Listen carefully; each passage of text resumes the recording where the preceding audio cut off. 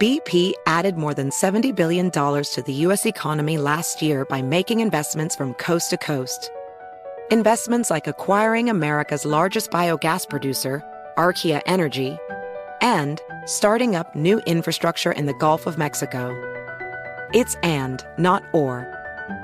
See what doing both means for energy nationwide at bp.com/investing in America. Welcome back to Dealing Together. First caller? I bought 3 sweaters to get the 4th free. Oh, you got fleeced. Next caller? I traded my old Samsung at AT&T for a new Samsung Galaxy S24 Plus and chose my plan. That's not a bad deal. It is not. Our best smartphone deals. Your choice of plan. Learn how to get the new Samsung Galaxy S24 Plus with Galaxy AI on us with eligible trade-in. AT&T. Connecting changes everything. Offers vary by device. Subject to change. S24 plus 256GB offer available for a limited time. Terms and restrictions apply. See att.com/Samsung for details. Beyond Zero is Toyota's vision of a carbon-neutral future and more. Toyota gives you the power to reduce carbon emissions and help move toward its vision with a wide selection of electrified vehicles. Whether you're into hybrid EVs for that traditional Toyota feel with better MPG, battery EVs for a smooth and silent ride, or plug-in hybrid EVs that switch between battery and fuel, Toyota has you covered. And for those who prefer hydrogen, Toyota's fuel cell EVs emit nothing but water vapor from the tailpipe. It's so cool. Giving you the choice on how to reduce carbon emissions and move closer to Toyota's Beyond Zero vision. Visit toyota.com/electrified-vehicles/beyond-zero-vision. Toyota. Let's go places. Welcome to Part-Time Genius, a production of iHeartRadio.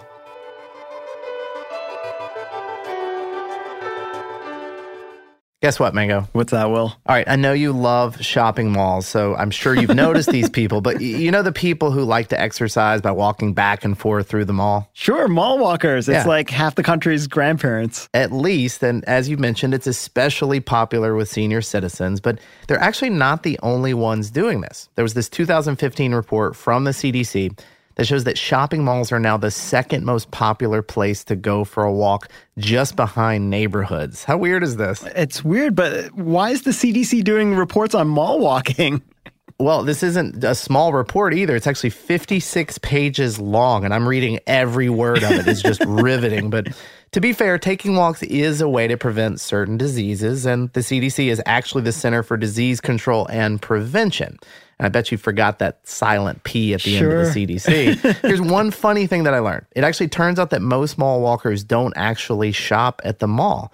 At most, they might buy a coffee at the food court or something like that. But according to the CDC report, they really just want the camaraderie, to spend some time strolling and socializing. And that actually puts mall walkers right in line with the original idea for shopping malls.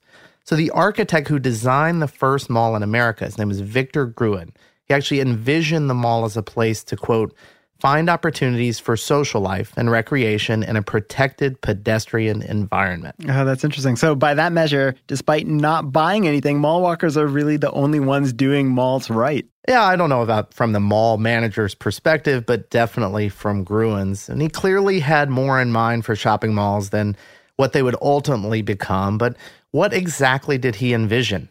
Why didn't it work out? And most importantly, is there still a chance that his high hopes for shopping malls could still be fulfilled? Those are just a few of the questions we'll try to answer today. So let's dive in.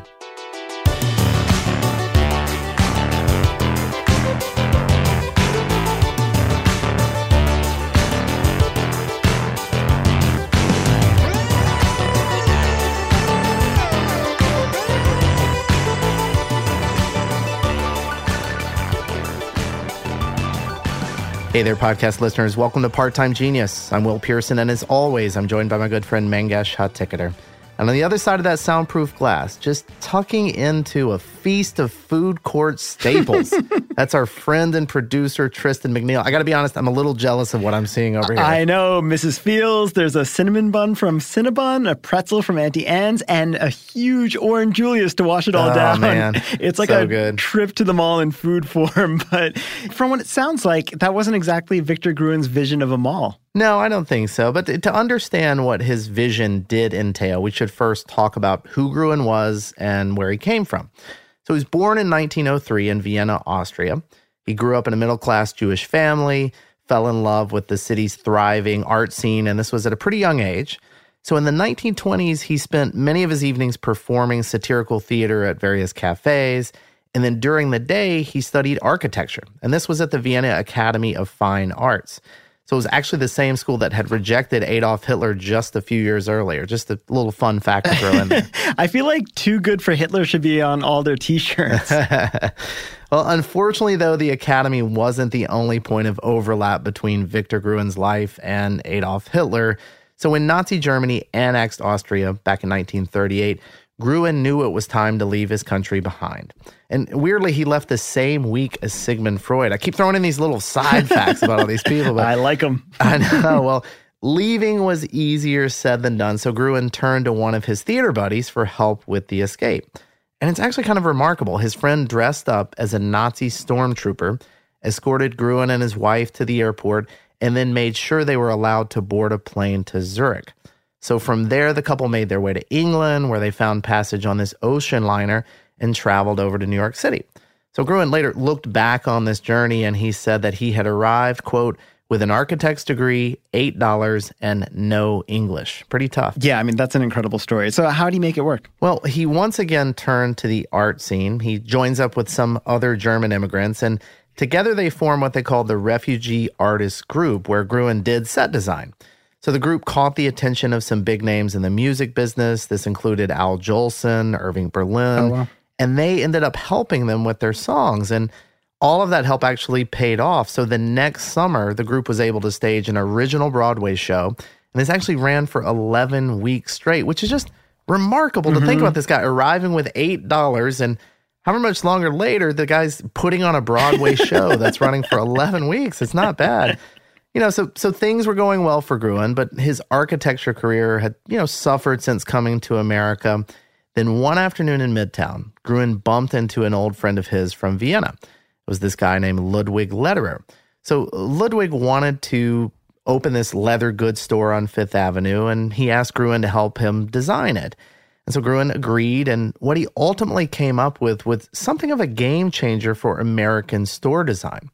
So rather than build the entrance flush, with the street like all the other shops in the area, Gruen actually made this recessed, like arcade-style entryway with the tall glass cases on either side to sort of draw in the customers. So once they came inside, these guests were just dazzled by these faux marble floors, a green glass ceiling, a slew of bright spotlights that sort of reflected these display cases. And the result was a store that felt decidedly modern and unlike anything else on Fifth Avenue or really American retail in general.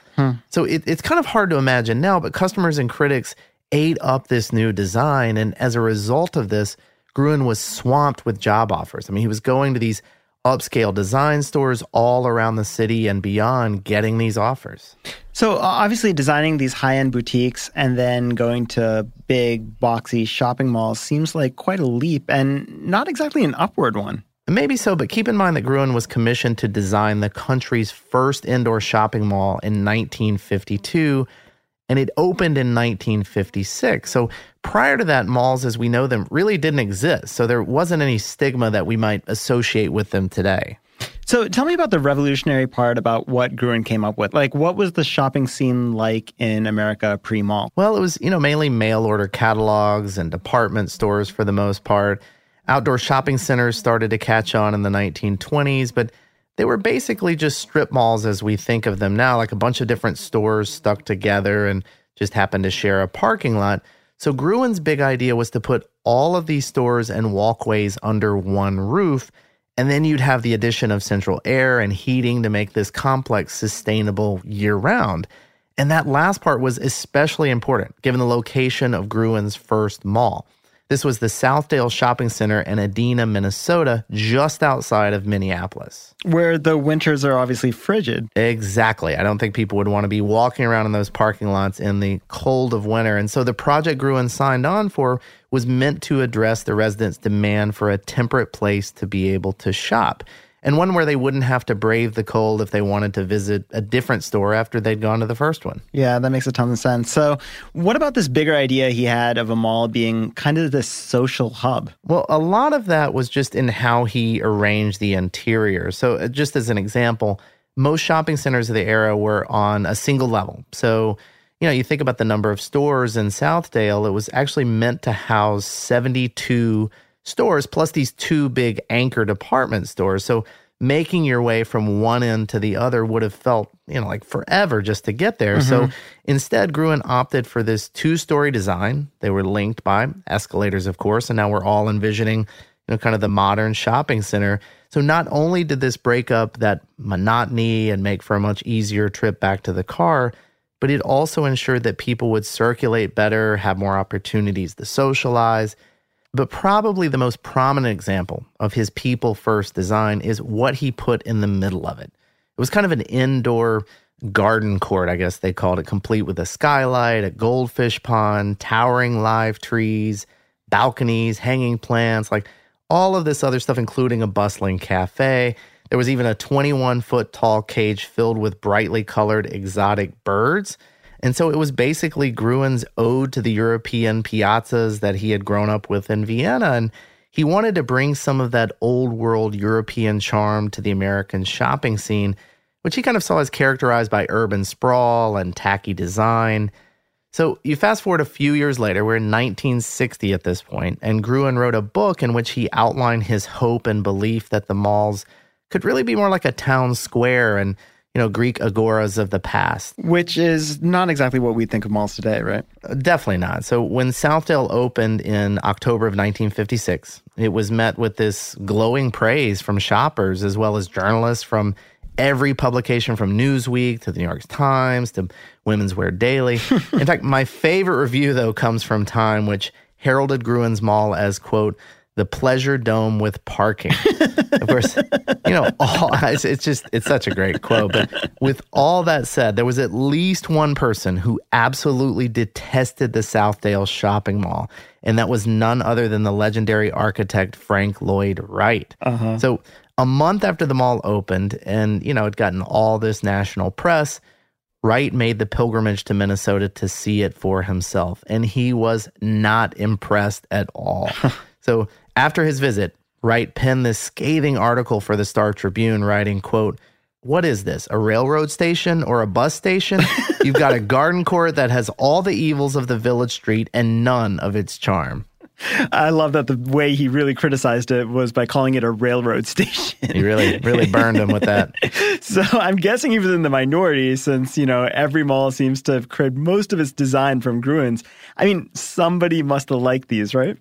Oh, absolutely. I mean, the design was such a success that it became really the de facto blueprint for indoor malls throughout the rest of the 20th century. And Gruen embraced all the love at first, and for about a decade after the Southdale Mall opened, he gave speeches, he wrote books about his creation, and really kind of pondered what he hoped it would do for American society. But sadly, though, Gruen's view of his work soured in the 1960s and in the 70s as more malls began to dominate the landscape. I mean, they popped up everywhere. And worst of all, these copycat malls were built with tweaked designs aimed at maximizing profit rather than, more fostering that sense of community. So he even started to see malls that he designed himself in a new light. So when he visited some later in life, he wrote of the, quote, severe emotional shock he'd experienced and the ugliness and discomfort of the land-wasting parking lot that sprang up around these. So it definitely changed the way he thought about them. And so he was a bit disillusioned, and he decided to move home to Vienna. But when he got there, he was actually heartbroken to discover that the new shopping mall had been built just south of the old Vienna and that it was driving independent shops out of business. And as Malcolm Gladwell put it in a piece for The New Yorker, quote, Victor Gruen invented the shopping mall in order to make America more like Vienna. He ended up making Vienna more like America. Oh, that's awful. But, I'm a little confused. It sounds like Gruen really hated those giant mall parking lots. So were those something that was added later and not a part of his original design? Yeah, that's actually pretty right. I mean, Gruen's mall designs included a much more modest parking lot than the endless stretches of asphalt that we're used to associating with malls today. And in fact, when Gruen first drew the plans for Southdale, he placed it in the center of this 463-acre plot. And to fill all that surrounding space, he drew up designs for apartment buildings and schools and a park and actually even a man-made lake. But unfortunately, none of that ever came to pass. And instead, the space was used to make this massive parking lot. And of course, future malls followed suit, and very few of them ever adapted Gruen's multi-use approach to these developments. That is a shame. You know, the whole story kind of reminds me of what happened with the inventor of the TV, Philo Farnsworth. You know, he was another guy who saw his invention grow up in a way he wasn't expecting and grew to kind of hate it over time. Yeah. It is weird to kind of resent the thing that's held up as the biggest achievement of your life, right? For both these guys. Yeah. And in Gruen's case, he actually took his distaste even further than Farnsworth by completely disowning his creation. So 2 years before his death, which was in 1980, Gruen gave a speech in London, and he washed his hands of malls entirely. Here's what he told the crowd. I'm often called the father of the shopping mall. I would like to take this opportunity to disclaim paternity once and for all. I refuse to pay alimony to those bastard developments. They destroyed our city. Okay, well, and now that we've unspooled the long and sad history behind the birth of shopping malls, what do you say we step inside of one and take a closer look at some of the behind-the-scenes tricks that developers use to keep the customer shopping? Sounds good, but before we get to that, let's take a quick break. Across America, BP supports more than 275,000 jobs to keep energy flowing. Jobs like updating turbines at one of our Indiana wind farms and producing more oil and gas with fewer operational emissions in the Gulf of Mexico. It's and, not or. See what doing both means for energy nationwide at bp.com/investing in America. This is Holly Fry from Stuff You Missed in History class. The national sales event is on at your Toyota dealer, making now the perfect time to get a great deal on a dependable new SUV, like an adventure-ready RAV4. Available with all-wheel drive, your new RAV4 is built for performance on any terrain, from the road to the trails. And with plenty of passenger and cargo space, plus available tech like wireless charging, you and your entire crew can stay connected. Or check out a stylish and comfortable Highlander with 3 spacious rows of seating for up to 8 passengers. And with available features like the panoramic moonroof, you can sit back, enjoy the wide open views with your whole family. Plus, both RAV4s and Highlanders are available in hybrid models, so no matter your style, you can drive efficiently and save on gas. So visit your local Toyota dealer and check out amazing national sales event deals on RAVs, Highlanders, and more when you visit buyatoyota.com. Toyota, let's go places. Okay, quick math. The less your business spends on operations, on multiple systems, on delivering your product or service, the more margin you have and the more money you keep. Obvious. But with higher expenses on materials, employees, distribution, and borrowing, everything costs more. So to reduce costs and headaches, smart businesses are graduating to NetSuite by Oracle. NetSuite is the #1 cloud financial system, bringing accounting, financial management, inventory, HR into one platform with one source of truth. With NetSuite, you reduce IT costs because NetSuite lives in the cloud with no hardware required, accessed from anywhere. You cut the cost of maintaining multiple systems because you've got one unified business management suite. And you're improving efficiency by bringing all your major business processes into one platform, slashing manual tasks and errors. Over 37,000 companies have already made the move. So do the math. See how you'll profit with NetSuite. Now through April 15th, NetSuite is offering a one-of-a-kind flexible financing program. Head to netsuite.com/stereo right now. netsuite.com/stereo. netsuite.com/stereo.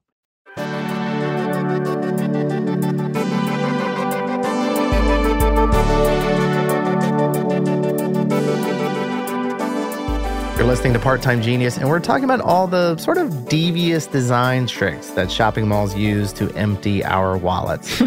But to be clear, none of the stuff we're about to talk about came from Victor Gruen. As you can probably guess by now, he was fundamentally opposed to any design choice aimed at manipulating customers into spending more money.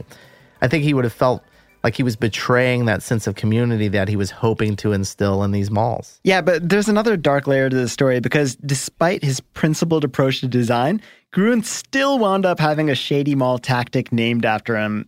So you know how sometimes you get disoriented in a mall or a big store, like you're just walking through this giant maze and you kind of lose track of where you are in the building or how long you've been there.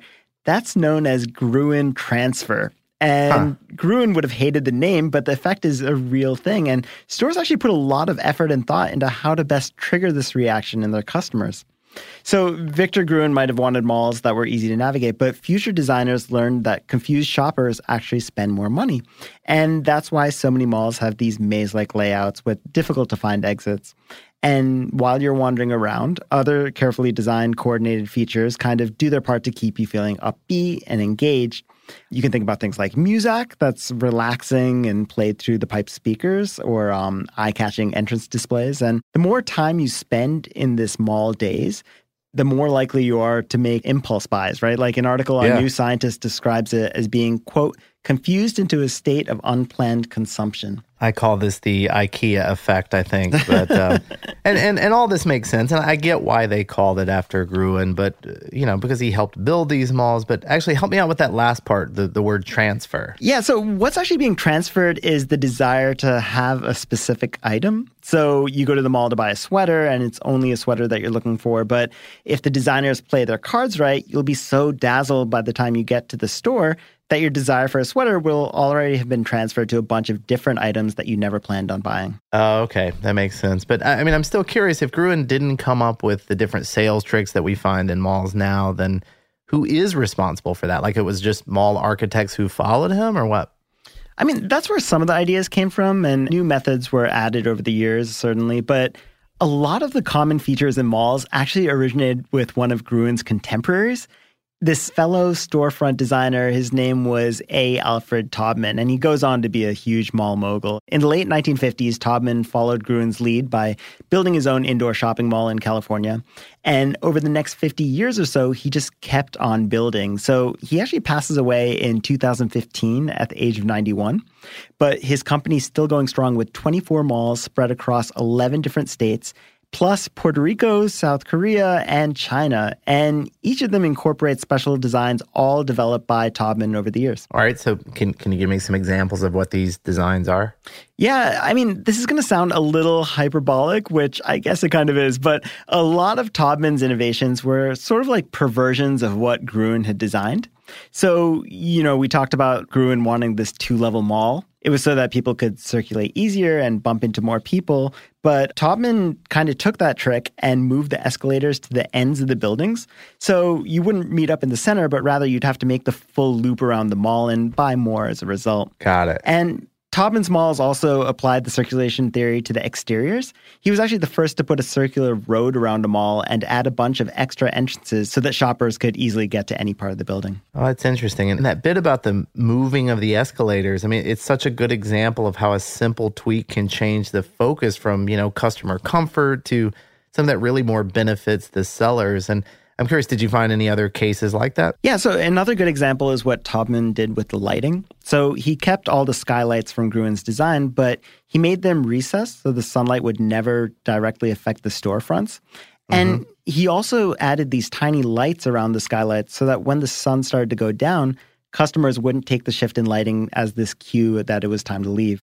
And speaking of visibility, Taubman insisted on using transparent handrails in his malls so that you could always see the stores around you, regardless of what level you were at. I mean, apparently he was trying to battle something called threshold resistance, which I guess refers to both the physical and psychological barriers that might prevent a customer from entering a store. Like they could block your view and keep you from seeing a store on the upper level that you might otherwise go inside, I guess? Yeah, that's part of it. Well, I mean, speaking of psychology, we were talking about Muzak earlier, and I have to mention this weird fact I came across this week. So according to a 2011 report from Stanford, all the malls in America put together consume more than 1 gigawatt of electricity every month, just from playing that awful background music that's supposed to make you shop more. And when you do the math on this, that energy usage comes out to 3,000 metric tons of CO2 added to the atmosphere each year just from this stupid music. Yeah, I mean, I guess not only is it annoying and manipulative, it's also contributing to climate change. Well, to be fair, human society emits around 30 gigatons of greenhouse gases per year. So it's not like 3,000 tons from a mall is doing that much damage, but I just thought that stat was interesting. And, of course, once you factor in all the energy that malls use to heat, cool, and light these massive interiors around the clock, their contribution actually starts to look a bit more significant when you put it in, as a whole, I guess. Yeah, I'm sure. Actually, Gabe was telling me about this one mall he visited in Kentucky where there were only like 2 or 3 actual stores in the entire complex still open. Like every other one had been shuttered. But the AC, the lights, the escalators, the music, all of that was still going on throughout the building. And that's actually not a one-off thing. There are hundreds of malls like that across the country. I feel like you see them on YouTube a lot, like urban explorers will go and take videos of them. But a lot of these dead malls, as they're called, are actually just limping along, kind of on life support like the one he saw in Kentucky. Yeah, I feel like we should probably talk a little bit about why that is and the state of malls, today. But let's take one more quick break and then we'll get back to that. BP added more than $70 billion to the U.S. economy last year by making investments from coast to coast. Investments like acquiring America's largest biogas producer, Archaea Energy, and starting up new infrastructure in the Gulf of Mexico. It's and, not or. See what doing both means for energy nationwide at bp.com/investing in America.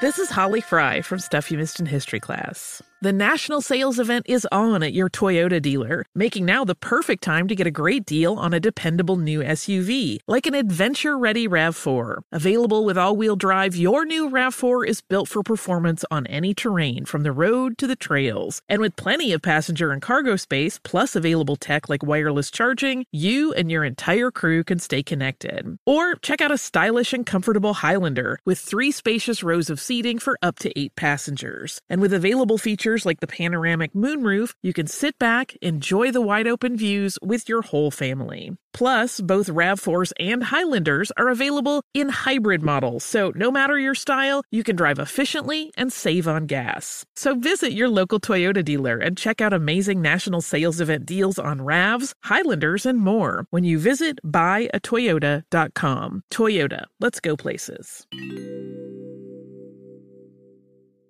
Okay, quick math. The less your business spends on operations, on multiple systems, on delivering your product or service, the more margin you have and the more money you keep. Obvious.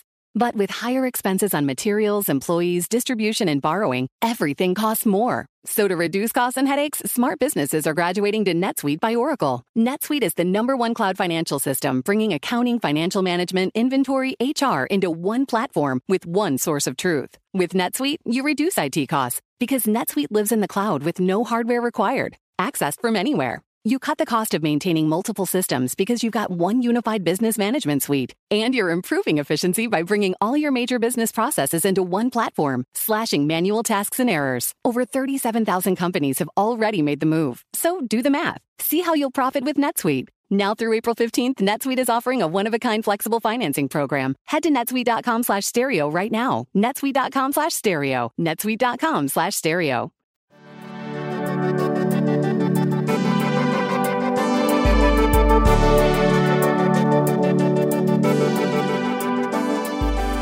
Welcome back to Part-Time Genius. Okay, so it's been 63 years since the country got its first indoor shopping mall, and during that time, as many as 1,500 more malls have been built in the U.S., sometimes growing at more than twice the rate of the population.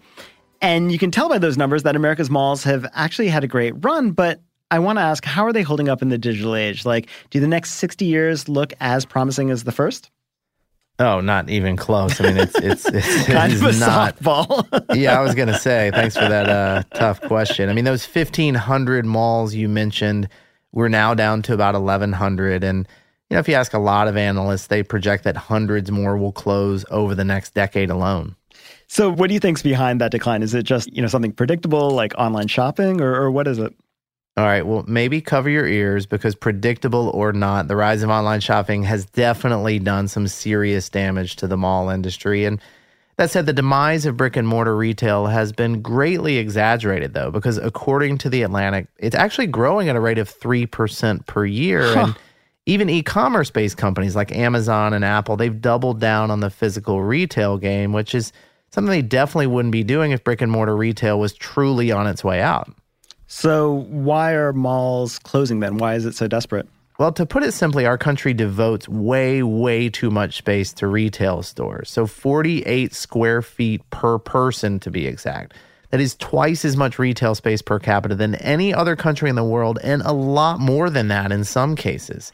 4 times more than Japan and France, 6 times more than England, 9 times more than Italy, 11 times more than Germany. I'm just going to keep going. I've got 57 more of these. But a retail analyst told CNBC that America is, quote, the most overstored place in the world. And when you look at the numbers, it's hard to disagree with this.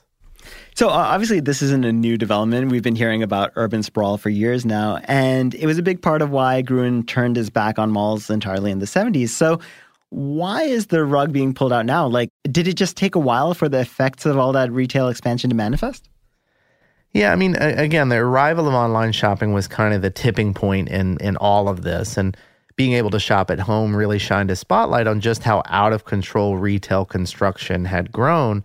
So suddenly you had all these empty stores, malls without customers.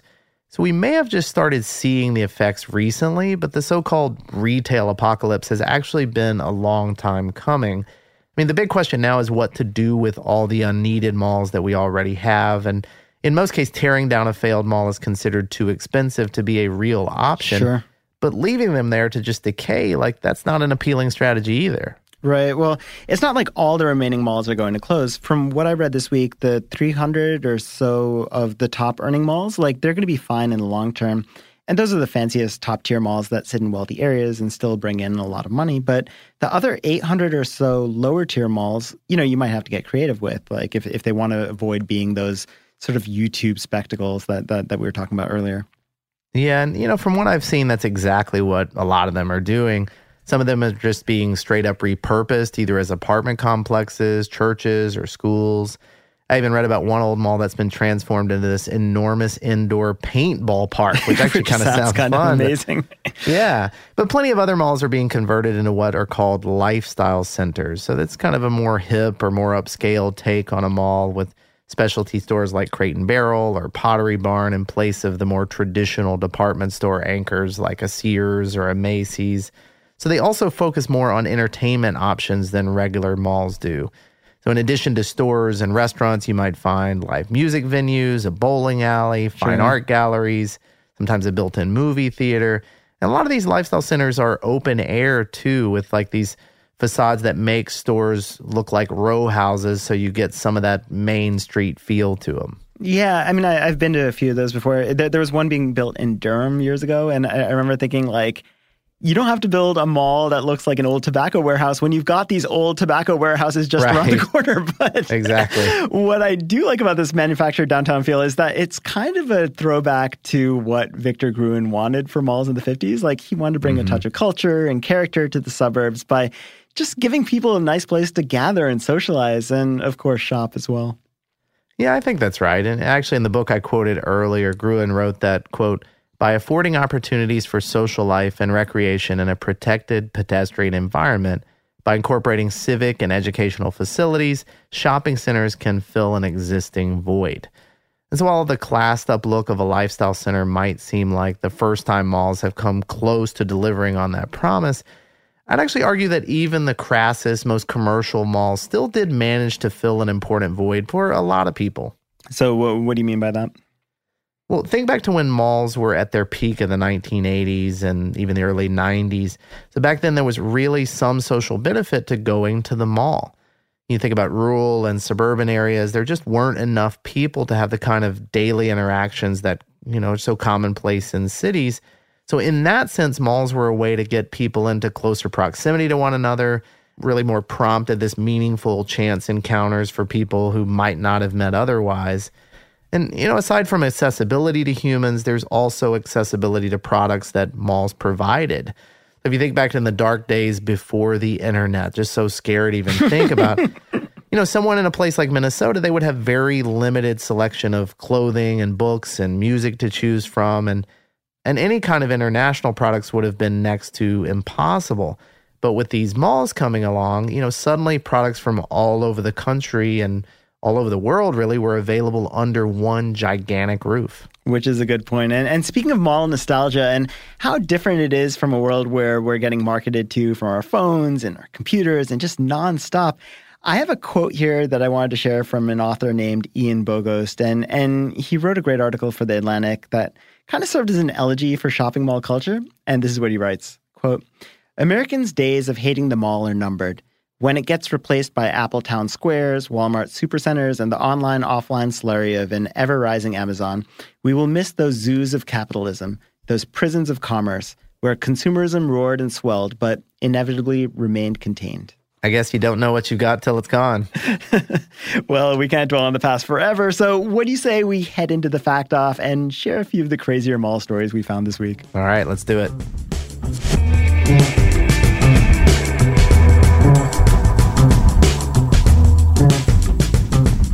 All right, I'll get us started. Let's see. Well, remember how I said that America has twice as much retail space per person compared to the rest of the world? Mm-hmm. Well, our record is even worse when it comes to parking spaces. In total, the United States has roughly 2 billion parking spots and only about 250 million cars to park in them. So that evens out to 8 parking spots for every car in the country. And one of the biggest contributors to this oversupply of parking is, of course, the giant parking lot that circles the 1,000-plus shopping malls that we have been talking about today. In fact, there are more than 12,500 at the Mall of America alone. Which is so weird. Anyway, there's one person who always comes out ahead at malls no matter what the circumstance, and that is Santa Claus. So according to a magazine you might be familiar with, Mental Floss, being a mall Santa is a salaried position and can net first-timers around $10,000 per 6-week season. And if you're a Santa with a little bit more experience under your belt, you might actually be able to earn closer to $30,000 per season. Of course, any would-be Santas listening should keep in mind most malls typically require their Santas to have natural beards, so no falsies allowed. Ah, okay. All right, well, here is kind of a weird one. So malls may be on the decline in the U.S., but the business is still booming in many Asian countries, particularly in China. The only problem is that a lot of the men there don't seem to enjoy shopping nearly as much as their wives do. So to get around this, some Chinese malls have begun offering complimentary lounges specifically for bored husbands who would have rather stayed home. The name for these facilities literally translates to husband cloakroom, which I kind of love. But it sounds like they offer way more amenities than the average coat check. I mean, this varies from mall to mall, but the lounges typically include, these comforts like Wi-Fi, snacks, big TVs, and of course, comfortable chairs. I love that. And I love the idea of like a wife dropping off their husband and claiming a tag and then like maybe forgetting to come get him at the end of the day. Exactly. So this is a pretty odd fact. 6 malls in Southern California now feature funeral home kiosks where shoppers can pick out coffins or urns and plan their own funerals. Apparently, they even have a cremation urn with the LA Dodgers logo on it. So, nice. So far, the funeral industry seems to view this whole thing as a major win in terms of reaching the audience where they're at. There's this one director of International Cemetery Creation and Funeral Association who said, quote, "Nobody gets up on a Saturday morning and says, gee, it's a nice day. I wonder if I can go out and get myself a burial plot. But if they're surrounded by happy, lively people and maybe clutching a bag of Mrs. Fields cookies, the thought is they'll feel differently." I'm not sure that I agree with that, but it is pretty interesting, and I guess there's a reason they're doing it. But all right, well, at the risk of seeming obsessed here, I'm going to steer us back to the exciting world of mall parking lots, but for good reason here, because I want to share a tip that I came across for how to easily find an open space. According to mathematician Joe Pagano, all you need to do is find an aisle close to the mall entrance, get about 20 full spaces in your sight, and then just stop and wait 6 minutes. I love the idea of just stopping. Like, that's not going to upset anyone behind you. But why 6 minutes? Well, according to Joe, the average shopper spends 120 minutes in the mall. So if you divide 120 minutes by the 20 spaces you've zeroed in on, then you get 6 minutes. And that's how long it should take for a shopper to return to one of those spaces. So if you follow Joe's method, that should be the max amount of time you'll spend hunting for a spot. Well, I do like that one, and I'm going to have to try it out the next time I'm craving an Orange Julius. I think you end up with the trophy for this round. Nicely done. Well, thank you so much. All right, well, I think that does it for today's Part-Time Genius from Gabe, Tristan, Mangesh, and me. Thanks so much for listening. We'll be back soon with another episode.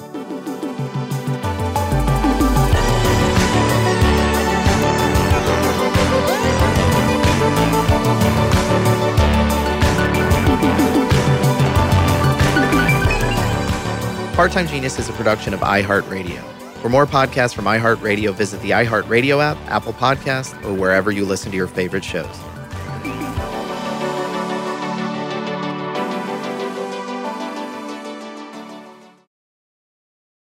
Does money stress you out? Let Facet flip your financial chaos into clarity. Finding Facet immediately put us at ease. Facet's innovative approach to financial planning ensures your money works as hard as you do, enabling members to experience the joys of having your finances in order. And that makes us Facet for life now, I guess. Visit Facet.com, FACET.com to learn more. This ad is sponsored by Facet. Facet Wealth is an SEC-registered investment advisor. This is not an offer to buy or sell securities, nor is it investment, legal, or tax advice. These testimonials are from current Facet members who are not compensated. All opinions are their own and not a guarantee of a similar outcome. Hey, it's Malcolm Gladwell, host of Revisionist History. eBay Motors is here for the ride. Your elbow grease, fresh installs, and a whole lot of love transformed 100,000 miles and a body full of rust into a drive entirely its own. Brake kits, LED headlights, whatever you need, eBay Motors has it. And with eBay Guaranteed Fit, it's guaranteed to fit your ride the first time, every time, or your money back.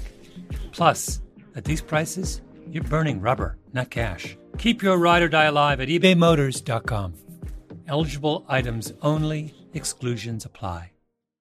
You deserve to treat yourself, so turn your tax refund into a U fund and give yourself a Straight Talk Wireless Extended Silver Unlimited plan and get a new Samsung Galaxy A14 on them. You can get a great everyday value on wireless with Straight Talk's Unlimited plan starting at $25 a line per month for 4 lines. You'll save so much you'll be enjoying that refund all year long. It's the refund that keeps on refunding. Find Straight Talk at straighttalk.com or at your local Walmart store. Taxes and fees not included. Offer valid through 4/14/24 while supplies last. Online only. Must purchase a Straight Talk Extended Silver Unlimited plan to qualify. Limit of 5 phones per customer. Family plan discount with 4 lines, all on the Silver Unlimited plan. Not combinable with auto pay discount.